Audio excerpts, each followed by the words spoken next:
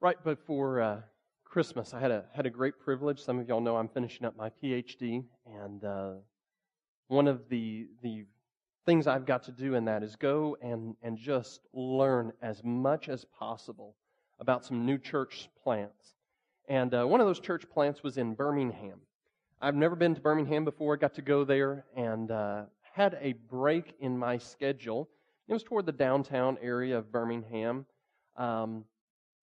And I had 4 hours. Needed to kill. Didn't know anybody. Didn't know anything. All the folks from church had a meeting, so I wasn't going to go to lunch with them or anything like that. And one of them said, well, the Civil Rights Museum is just kind of down the road there.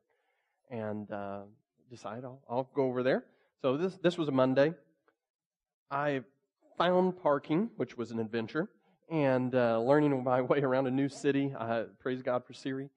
And got there. I walk up to this gorgeous building past the church where the bombing happened. It's built right across the street there where Martin Luther King was speaking.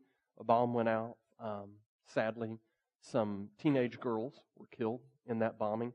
And the museum is right across the street. Walk up to the ticket counter, and the bars are down. Closed on Mondays. And I thought, well, this was just a waste. I have braved it, not going to see anything. And I look across the street, and there's a park. And it's very obvious that the park has to do with civil rights. There's a statue of Dr. King there. And walked over and started just kind of reading the plaques. And there was kind of a walkthrough to share the story of what had happened in Birmingham. And I'm sitting there reading plaques as the nerd I am. And a guy walks up to me and said, what are you doing here? Are you from here? And I said, no, I was coming here for the museum, and it was closed Monday. And he said, they started closing that Monday? Well, he was from in town. He was taking a walk. He'd had the day off.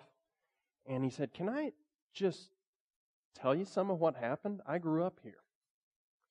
I ended up spending about 2 hours with Mike and hearing the stories of what had actually happened in Birmingham. And I'd read some of the plaques, and of course I'm kind of a history buff. I knew a lot of the history. And he said, this is what they don't tell you on the plaques. And he shared the stories with me. We ended up eating fried chicken at a great place. Amazing chicken wings. And he said, this is where we used to go when I was a kid in the early 70s. And it's still here. It's still the same people. I got to walk in to the Barber College and meet the sons of people whose fathers had been the leaders. The same man owns that Barber College this day. He's in very bad health. Where the people were running from the mobs, the dogs, the water cannons, and they hid in this Barber College. And I got to go in and talk with these guys' kids. There's not a plaque in the world that can help you understand what those men shared with me. There's something about a physical, human connection that conveys reality, that changes your heart more than anything else. Today, we're going to be talking about the second piece of a little series we're going through, our new kind of values, our new process as a church. And it's grow in groups. That's what we're talking about. Grow in groups. And that sounds very standard, very kind of cold. But on a different level, we're not talking about just history here. We're talking about life change. There's something we need to see that only happens with people. Real people. Not podcasts. Not this book written by somebody else in another world. People are how God has chosen to work in this world. And why He chose that, we are all messed up. Let's just level that. It's not because there's this perfect person out there we're going to learn from, other than Jesus Christ. But God has somehow, in His amazing grace, His plan that's bigger and wilder than we could ever dream, has chosen to work through people. And just as I learned so much more about what happened in Birmingham and even the whole civil rights movement by talking with Mike than I ever could have going to that museum. God has set His believers up to be in a church. And Joe started this series last week when he talked about gathering for worship. And gathering for worship, what we're doing right now is the absolutely indisputable core of what a church does. But today, we're going to talk about number 2, which truly is number 2. It is right behind that. And we're going to see from the Scriptures that it follows closely, logically. It is intimately tied together. That growing together in groups is part of God's plan. It's how it's to work. So go with me now to prayer, and then we're going to open up our Bibles to Acts chapter 2. You can go ahead and grab them. Acts chapter 2. We're going to start in verse 42. If you don't have a Bible, feel free to grab one out there, out of the seat backs in front of you. This is on page 592. We're going to open up God's Word and see what He has and this beautiful plan He has, that He's connected us together as people. And the way He plans for us to grow is together. Let's pray together. Father, You are good, gracious, and kind. And Lord, we just thank You. Thank You for Your Word. Thank You for Your plan. Thank You for this place called Providence. These people. Lord, our church is truly not about a building, and we do thank You for the building. That we don't have to set up chairs and drag a trailer and all those sorts of things anymore. But God, help us remember when You started this church, it wasn't about a building. It was about a people. And God, all through the Scriptures, as we went through the series in Genesis, we saw over and over that You've called us to be Your people in Your place under Your blessing and rule. And God, I pray that You would bring us back to the heart of that, growing together. Lord, help us to be clear and understand exactly what You have to say to us. In Jesus, Your name we pray. Amen. So, Acts chapter 2, we're going to start in verse 42. Acts is the story of what the Holy Spirit did after Christ went back to heaven. It's the story of Him rapidly planting churches all across the Mediterranean world. And this is the very beginning. This is the first church plant. And they had very rapid growth. On their first Sunday, they went from 120 to 3,120. One sermon, done. We told Tom to do that, and he failed, Anyway, he wouldn't take our advice on that. But anyway, he's still running, like 60. He needs to pray. But Acts 2, Peter's just preached this sermon. 3,000 people have been saved. They've been baptized. And now the church is starting to function on a weekly basis. So there in verse 42, we see exactly how they function. And I want you to pay attention to these first 2 pieces of our new process. So the first one, gather for worship. The second one we're talking about today, grow in groups. So listen to this, Acts 2:42. And they devoted themselves to the apostles' teaching. That's the big gathering. They were getting together. They were hearing the apostles teach. And the fellowship. We'll define that word here eventually later. But to the breaking of bread and to prayers. And awe came upon every soul, and many signs and wonders were being done through the apostles. And all who believed were together and had all things in common. They were selling their possessions and belongings and distributing to all as any had need. And day by day attending temple together, so big group, and breaking bread in their homes, small group. They received their food with glad and generous hearts, praising God and having favor with all people. And the Lord added to their number day by day those who were being saved. So we're going to pull a couple of things out of that apart. But the church started, and their priorities were gathering together to hear the word, so gathering in worship, taught by the apostles. And by the way, you notice they're apostles. This church had more than one pastor. That's how we do it around here too. That's just a little bonus. That's not what the sermon's about, but when we're in that text, I want to make sure I point that out. They started with gathering around the Scriptures. But immediately it says they devoted themselves to fellowship, eating together to praying. By the way, what is eating together, praying, fellowship? What do we call that here? That's community group, right? Okay. They were together. They were in each other's homes. They were in public places together. They took care of each other's physical needs. From this very simple passage, we see the core of the church. First two steps: gather and worship, grow in groups. There's even hints of the third and fourth. They were serving one another. They were helping with each other's needs. And then they were growing. It says the Lord added to their number every day. So in our process, we gather for worship.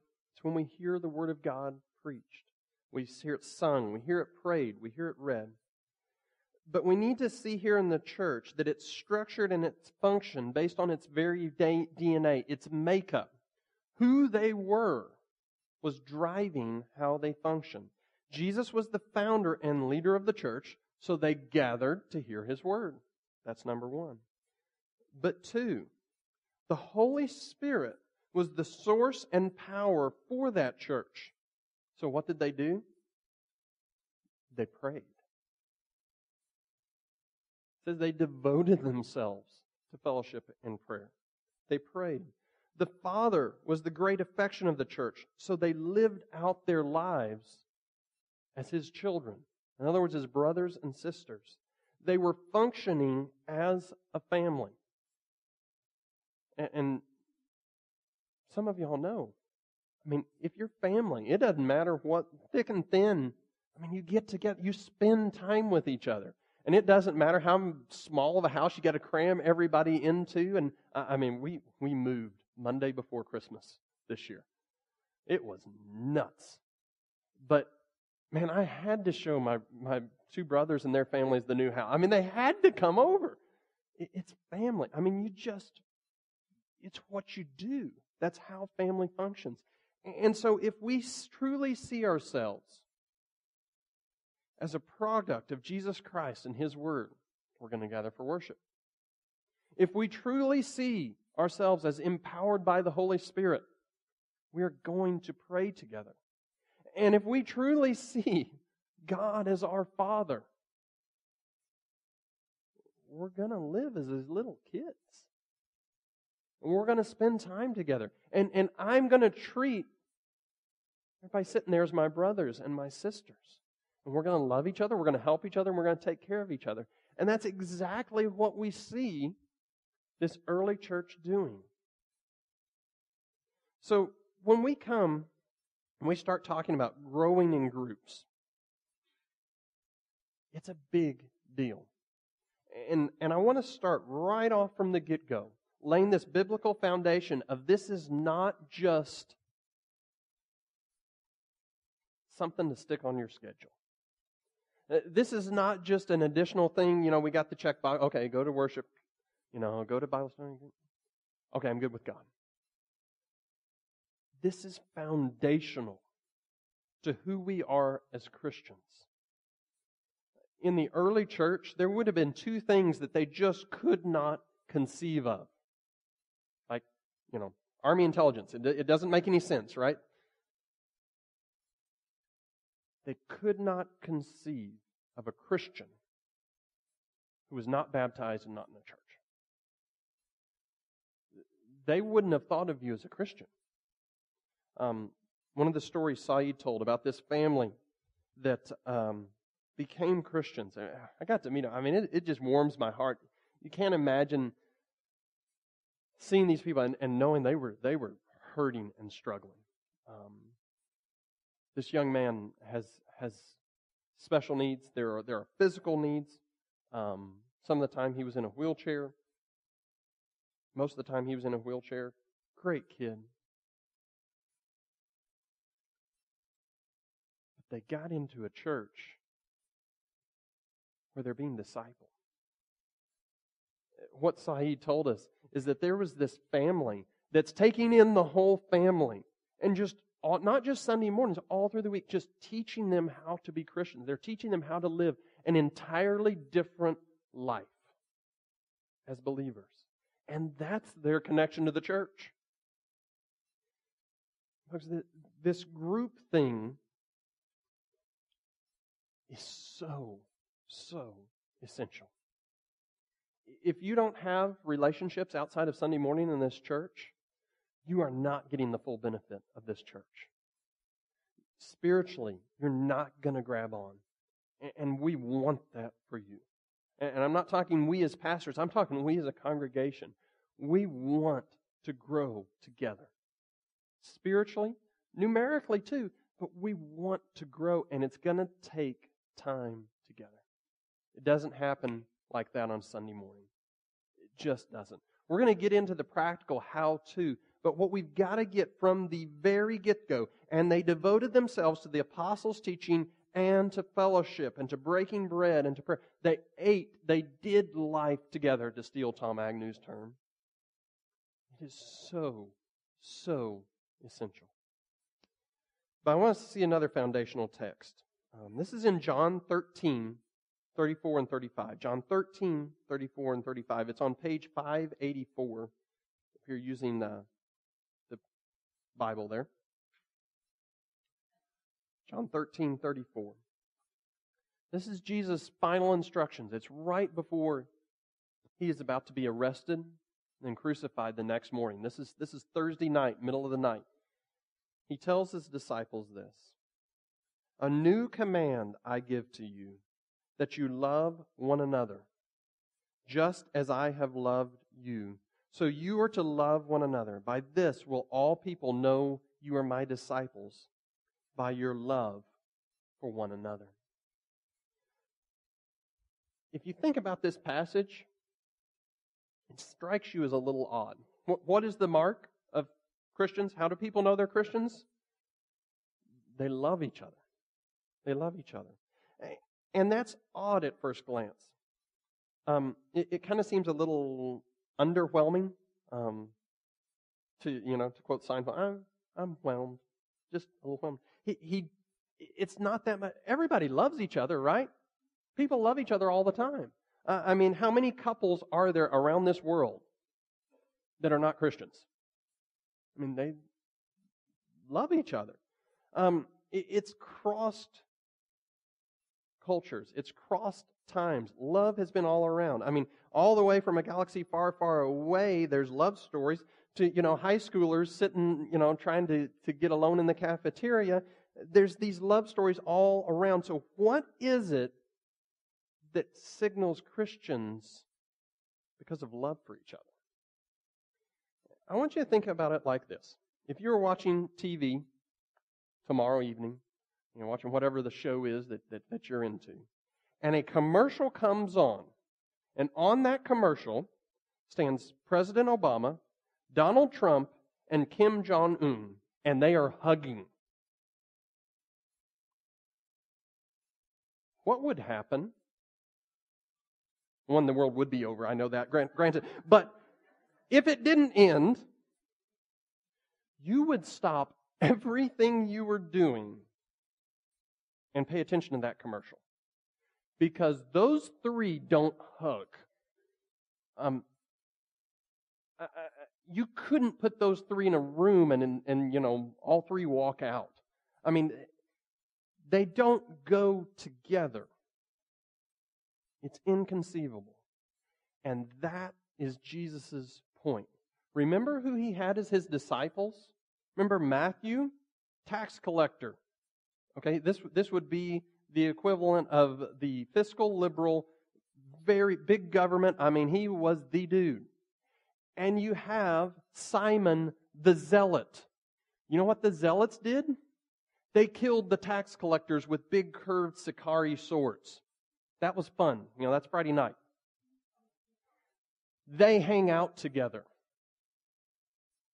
They pastor a church together.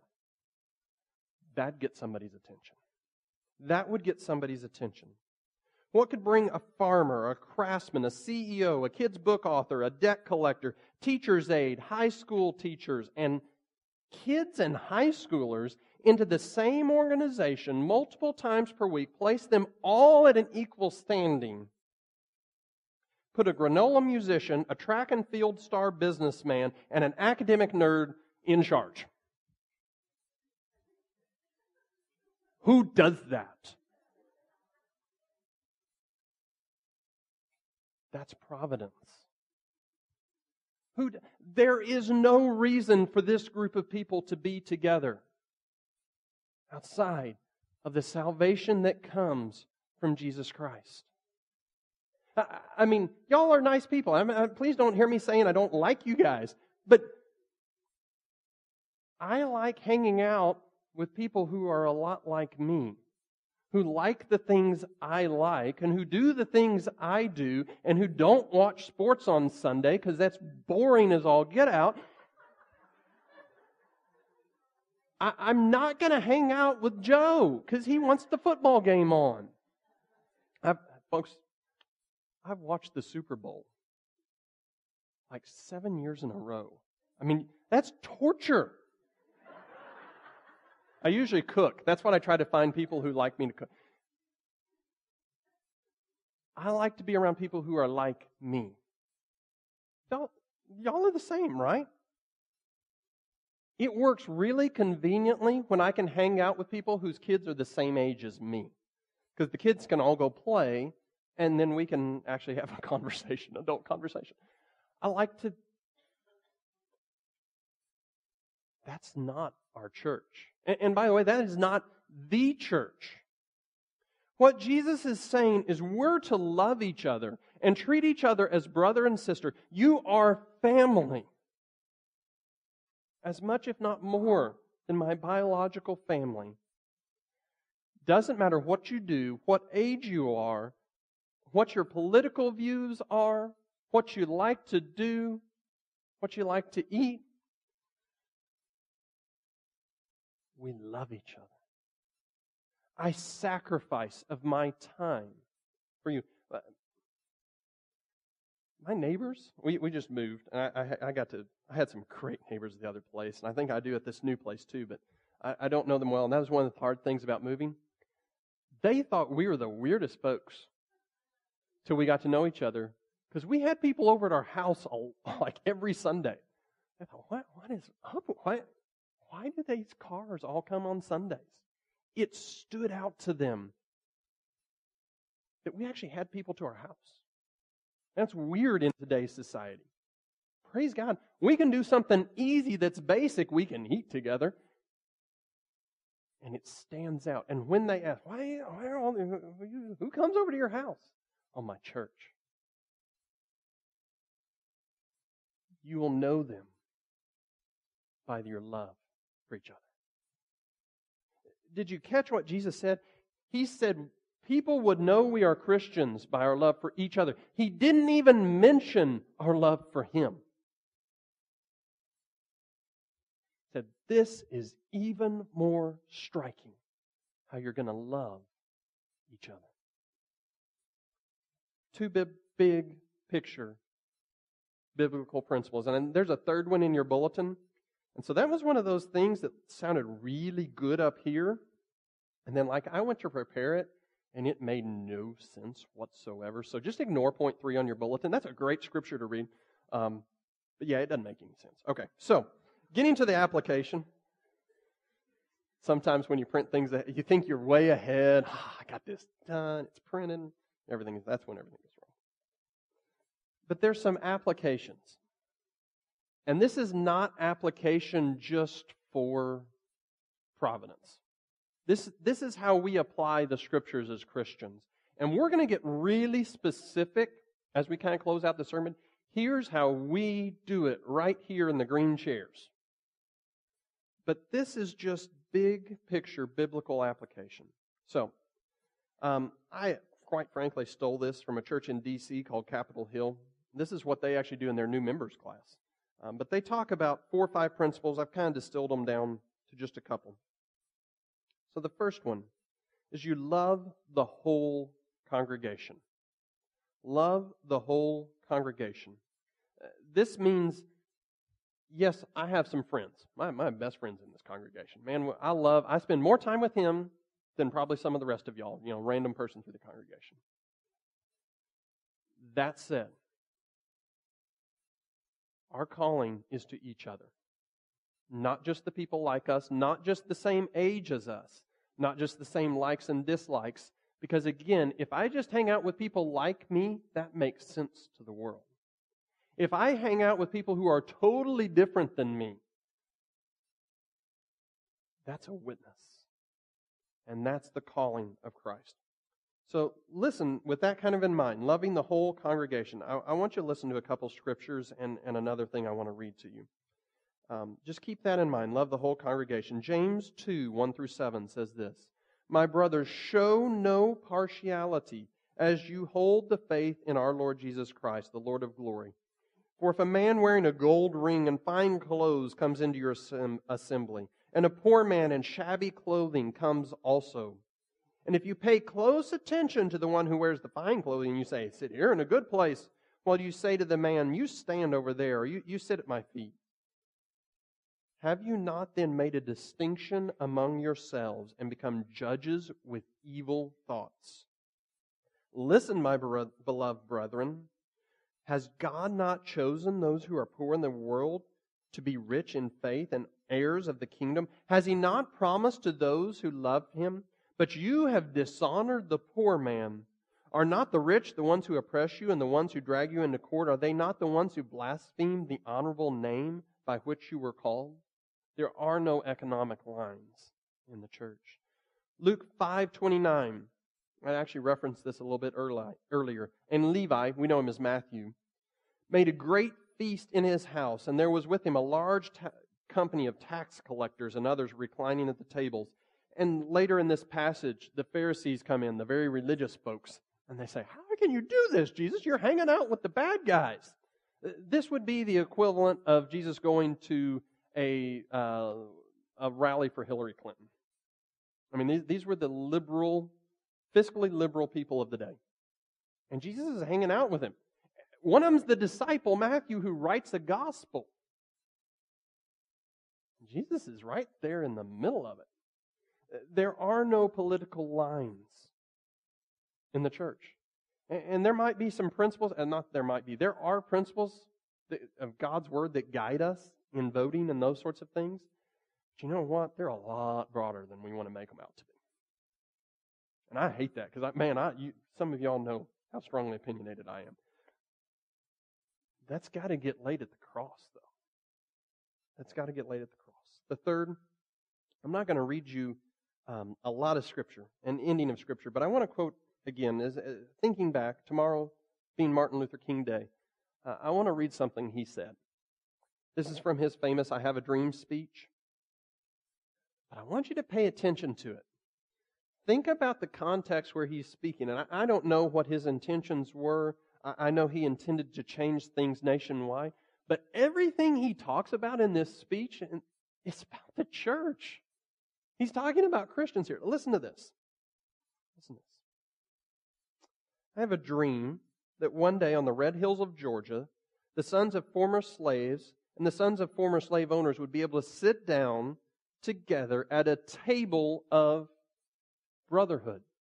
Did you not just hear that in Acts 2? They were sitting down and eating together. I have a dream that one day, even in the state of Mississippi, a state sweltering with the heat of injustice, sweltering with the heat of oppression, it will be transformed into an oasis of freedom and justice. I have a dream that my 4 little children will one day live in a nation where they will not be judged by the color of their skin, but by the content of their character. I have a dream today. I have a dream that one day down in Alabama, with vicious racists, with its governor having lips dripping with the words of interposition and nullification, one day right there in Alabama, little black boys and little black girls will be able to join hands with little white boys and little white girls, catch this, as sisters and brothers. This is church talk. I have a dream today. I have a dream that one day every valley shall be exalted, and every hill and every mountain made low, and the rough places be made a plain, and the crooked places be made straight, and the glory of the Lord shall be revealed, and all flesh shall see together. It's a direct quotation from Isaiah 44 and 5. Folks, again, I don't know his intent, but his words were that the church act like the church when it comes to race lines. There's no division, economic, political, racial. We are called to be the church. We've got to love the whole congregation. So the second application. First, we need to love the whole congregation. Second, love sacrificially in humility. Again, love sacrificially in humility. Philippians 2, 3 through 8. We see Jesus living this out. He is the example. He sacrificed Himself. He faced ultimate lowliness for our sakes. And then, because of the gospel message of redemption, we act as He did toward our brothers and sisters. So listen to this. Philippians 2. So if there is any encouragement in Christ, any comfort of love, any participating in the Spirit, any affection and sympathy, complete my joy by being of the same mind, having the same love, being in full accord and of one mind. That's what we're to do. That's what we've been talking about, right? Why? Do nothing out of selfish ambition or conceit, but in humility count others more significant than yourselves. Let each of you look out not only to his own interest, but also to the interest of others. Here's the why. Having this mind among yourselves, which is yours in Christ Jesus, who though He was in the form of God, did not count equality with God as something to be grasped, but emptied Himself, taking the form of a servant. So in other words, God Himself didn't cling to His power and glory. He came and looked like a table waiter. Being born in the likeness of men and being found in human form, He humbled Himself by becoming obedient to the point of death, even death on a cross. Therefore God has highly exalted Him and bestowed on Him the name that is above every name, so that the name of Jesus every knee should bow in heaven and on earth and under the earth, and every tongue confess that Jesus Christ is Lord, to the glory of the Father. So in humility, because of Jesus, because of His death, burial, and resurrection, which we believe fully, He transforms us to be humble people who will say, I'll give up my time for you. I will give up my money for you. I will give up my preference for you. I praise God for our senior adults in this church. I just want to tell you, some of you all, I know you'd probably prefer Chad directing a choir rather than strumming a guitar. But you're here because you believe in the gospel. And you love everybody around, and you are willing to sacrifice your preference for a desire. I praise God for some of the teenagers here. I've heard y'all's bands, and you're good. And it's a little harder, harder's not even the word anymore. I don't even know what to call stuff today. It's awesome. I kind of like it. But you're here, and you're worshiping right alongside of us. Some of you, I know, could care less about banjo. Some of you wish the banjo was on every... We sacrifice that for one another. And it's not just music. That's just the big obvious one. Schedule. Some of you wish it was earlier. Some of you wish, we started after lunch so you could sleep in. I mean, it's all of it. Some of you, man, you just love Sunday nights, but you're willing to give that up to meet with a community group because that is the fellowship of the brothers and sisters. You open up your homes. Man, it's a pain to clean the house on Sunday afternoon when you're tired. You just want to lay in bed. Cook, the mac and cheese one more time. But we sacrifice for one another. I don't know how many times, I couldn't count the number of times people have given financially to each other. It's what we do. We humble ourselves. Colossians 3:13. It says this, bearing with one another, and if one has complaint against another, forgiving each other, as the Lord has forgiven you. You forgive. We put up with each other's junk. Sometimes you just got to take one on the cheek for a brother or sister because you love them. Yeah, they're being a turkey. But you know what? There's going to come a day when you're the turkey and they need to put up with you. Galatians 6:2. Bear one another's burdens and so fulfill the law of Christ. Acts 2, harkening back, there were people who sold property. This was their investment property, their retirement. They went out and sold it and gave it to somebody who had a need. So, we love the whole congregation. We love sacrificially and humility. And 3, and I think this is the hardest part for us as Providence, is we love by speaking God's Word. Final application here. We love by speaking God's Word. We've got to get the boldness at Providence to speak the Scriptures to each other, based on the fact that we know the Scriptures to be the medicine for our sin-sick souls. We need to love each other enough to give each other what we really need, not what the other person just wants. Listen to these Scriptures. Colossians 3, verse 16. Let the word of Christ dwell in you richly, teaching and admonishing one another in all wisdom, singing psalms and hymns and spiritual songs with thankfulness in your hearts to God. Now, a lot of times we think of the pastors as teaching, the Sunday school teachers as teaching, but listen to how this puts it. Let the word of Christ dwell in you richly, teaching and admonishing one another. Remember the list of one another's that Joe read last week if you were here? Love one another, serve one another. This is a one another. Teach and admonish. Admonish means to just kind of beg, plead. It's kind of that confrontational, brother, this is what the Scripture says. You need to come this direction. We do that for each other. We not being pastors, we being a congregation. We teach and admonish one another. Next, Ephesians 4, 15 and 16. Rather, speaking the truth in love, we are to grow up in every way into Him who is the head, into Christ, from whom the whole body, joined and held together by every joint, with which it is equipped, when each part is working properly, it makes the whole body grow so that it builds itself up in love. So catch this. The way you have a healthy church, that was a recipe for a healthy church, right? The body's healthy, each part works functionally, it grows. I think that's both numerically and spiritually. But where it starts is rather speaking the truth in love. Folks, this is where community group, and even beyond community group, the lunch, the coffee, the coming over to somebody's house, 10 o'clock at night, this is where it happens. You've got to speak the truth to each other.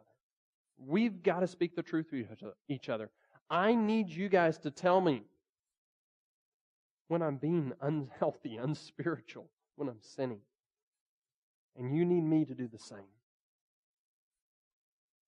Sometimes you just miss something.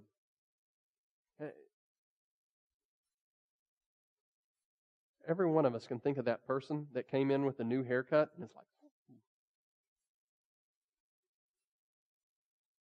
they think it's great. We just don't see stuff on ourselves sometimes. I used to have this shirt.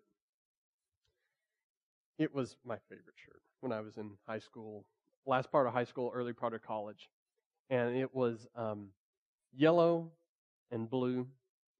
And it was just the right shirt for Colorado. It was just enough warm where it was great, but you didn't get hot. I mean, it was a great shirt. What I didn't realize, it made me look like Charlie Brown. I mean, it was the horizontal stripe. It was a Charlie Brown shirt. Never realized it. Wore it for years. And finally, my best friend said, you look like Charlie Brown. I'm like, no, I don't look like. And so then he started saying, good grief, every time I did something dumb. And I got the mess. Had no clue. Favorite shirt.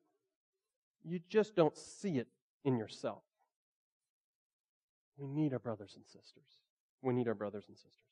All right. So how do we work this out at Providence? Turn your worship guide over. I'm so long. I took 2 pages. Sorry. This is going to be quick. So here's the deal. That's what we got to do. So the sermon's over right now, okay? I'm going to keep talking. I know, that's horrible. The sermon's over. That's the sermon. Here's how we do it. I want to give you some tools. I want to give you the hammer, the nails to accomplish this at Providence. 4 ways. Ready? First is community group. This is placed first intentionally. This is where relationships really get deep. We do 4 things together. We do life together. We just function together. You want to know who was in my house helping me when I was doing all the renovations? It was family and community group. They were over in my house helping. Doing life together. It's where we function on the daily thing. This is the Acts 2. Eating in the homes, taking their bread, being happy together, being sad together. So, doing life together. 2, it's based on Jesus connections, not life stage. It's generally geographical. So this is where we model to the congregation. Why would I have somebody over to my house that doesn't have kids? Why would they be brave enough to come to my house if they don't have kids? You get 5, 10 kids in my house. We get going. Why would people with no kids come to that? Why would people who are older come? It's because we're a body. It's because we have the same Jesus. So it's based on Jesus connections, not life stage. It's generally geographic. We pray for the daily life issues. This is where the deep prayer happens. This is where we go in and we do battle before the throne for each other. 4th thing, and this is a new thing, and so you're going to start seeing this implemented slowly. Men and women reaching out to their circles of life in order to bring people into the church. So we're going to encourage community groups. Guys, y'all go have a guys' night. Go eat wings, watch ball game or other filth, and invite the guys that are in your life. Get together. If it's going out and playing golf, if it's frisbee golf, you guys know what you can do together and what you enjoy.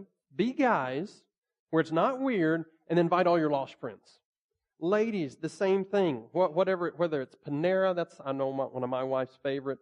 Puffy Muffin, and I'm just going to heckle the one guy I know in this church that loves Puffy Muffin. So you have been heckled. But ladies, if it's Puffy Muffin or nails done or whatever it is,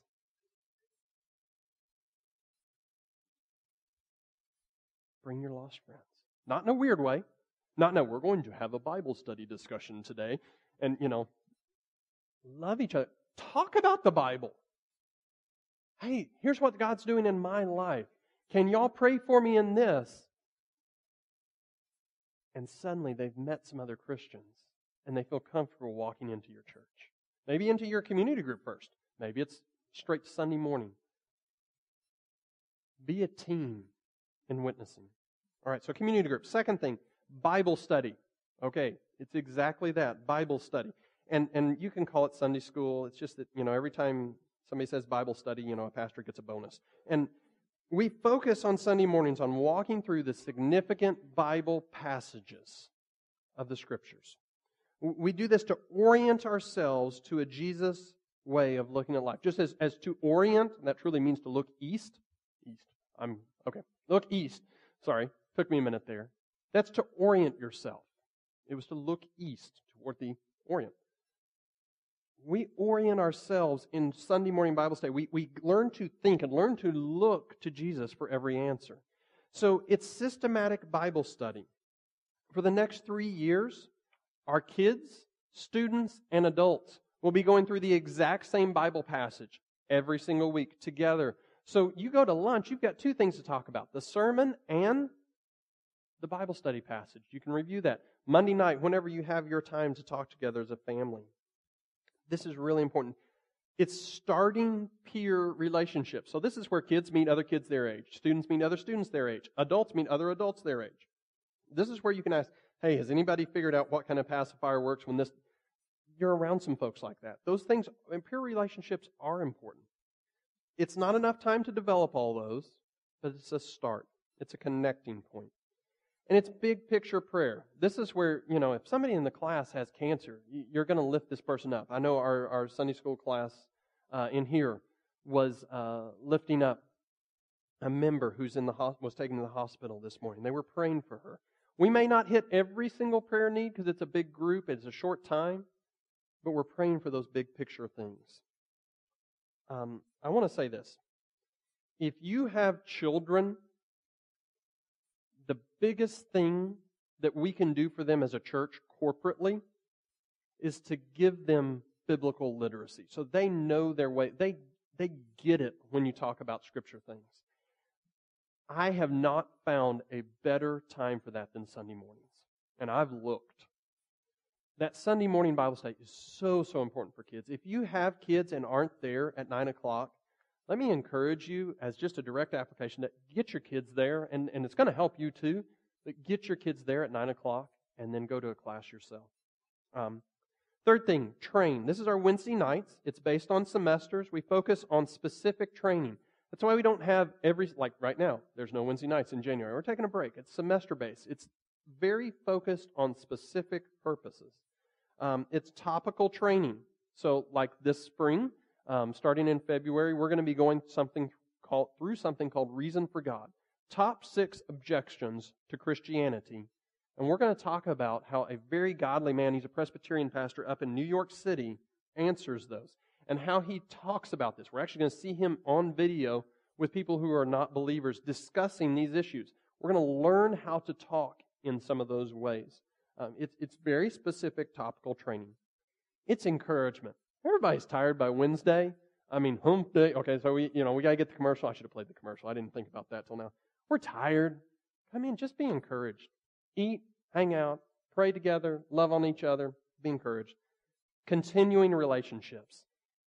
It's not going to be the end-all, be-all of relationships because it's short and everybody's tired and it's kind of crazy coming from work, school. But you foster those relationships. It's another touch. So the fourth thing, Jesus-based friendships. And I stole this word from John MacArthur, and I don't know how else to do it. This is how he defines fellowship. And they devoted themselves to the apostles' teaching and to fellowship. He said he's looked and looked and looked, and this is the best definition he can come up with. Jesus-based friendships. It's pretty good. This is men and women getting together for a Bible study. Maybe one time, maybe weekly. This is eating together in homes. This is just having somebody over. Well, we need to get back to that, folks. Being hospitable to people in the church and outside the church. It's, hey, we're going to go to Blue Coast Burrito on Tuesday nights. Y'all come. Or it's, hey, I'm headed to the grocery store. Somebody, if y'all need to go grocery shopping, meet me there. It's, we need help with ripping flooring up. That was me. It's that just daily functioning. And this is very intangible, undefinable. It's not programmed. But it may be the most important part of it. It's that, hey, I'm really struggling. I am lonely tonight. Can we go out to dinner? Let me tell you, when you get that call, you drop what you're doing and you get out to dinner or have them over or whatever it is. It goes back to that humbly sacrificing for one another. You do it. So these are tools, and I want to make sure that we get that these are tools. Y'all know I love building things. I love tools. Sometimes I just like tools to have tools. Are there any other guys in here that are like, I want that. What are you going to do with it? Something. I'll find something. We're going to build this because I want that tool. Well, if you don't use the tools right, they're useless. I want you to watch this video, and then we'll wrap up.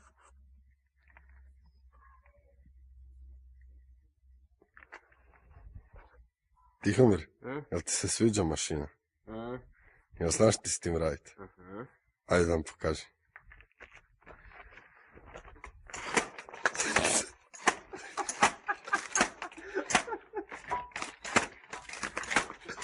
Bravo.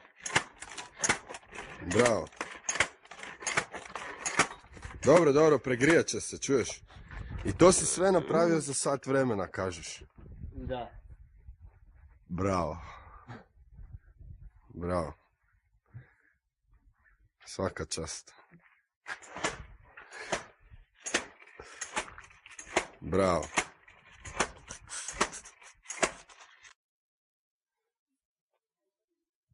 The best tool is useless if it's not used right. If you have on your... Okay, we're going to get in community groups. Because that's what John said. We're going to get in Bible study too. And we're going to have 10 people a week over to our house. And you miss Jesus. You're using the tool all wrong. You are banging at a stone wall with the power hammer, doing nothing. We grow in groups. That's what we do. We gather for worship. We grow in groups. Next couple of weeks, we serve our church and community, and we go to our neighbors in the nations. See how you need to get in a group. If you need help Connect Center out there, we'd love to chat with you. We'll have one of their pastors by the fireplace if you want to talk about some of that kind of stuff. We would absolutely love to help you grow in groups here at Providence. Let's pray, and then we're going to worship together. Father, thank you for the day. Thank you for the morning. I know we've gone long, but what a joyous morning. Talking to a brother across the world. Thank you for the technology that sort of helped us do that this morning. Thank you, Lord. You are gracious and kind, and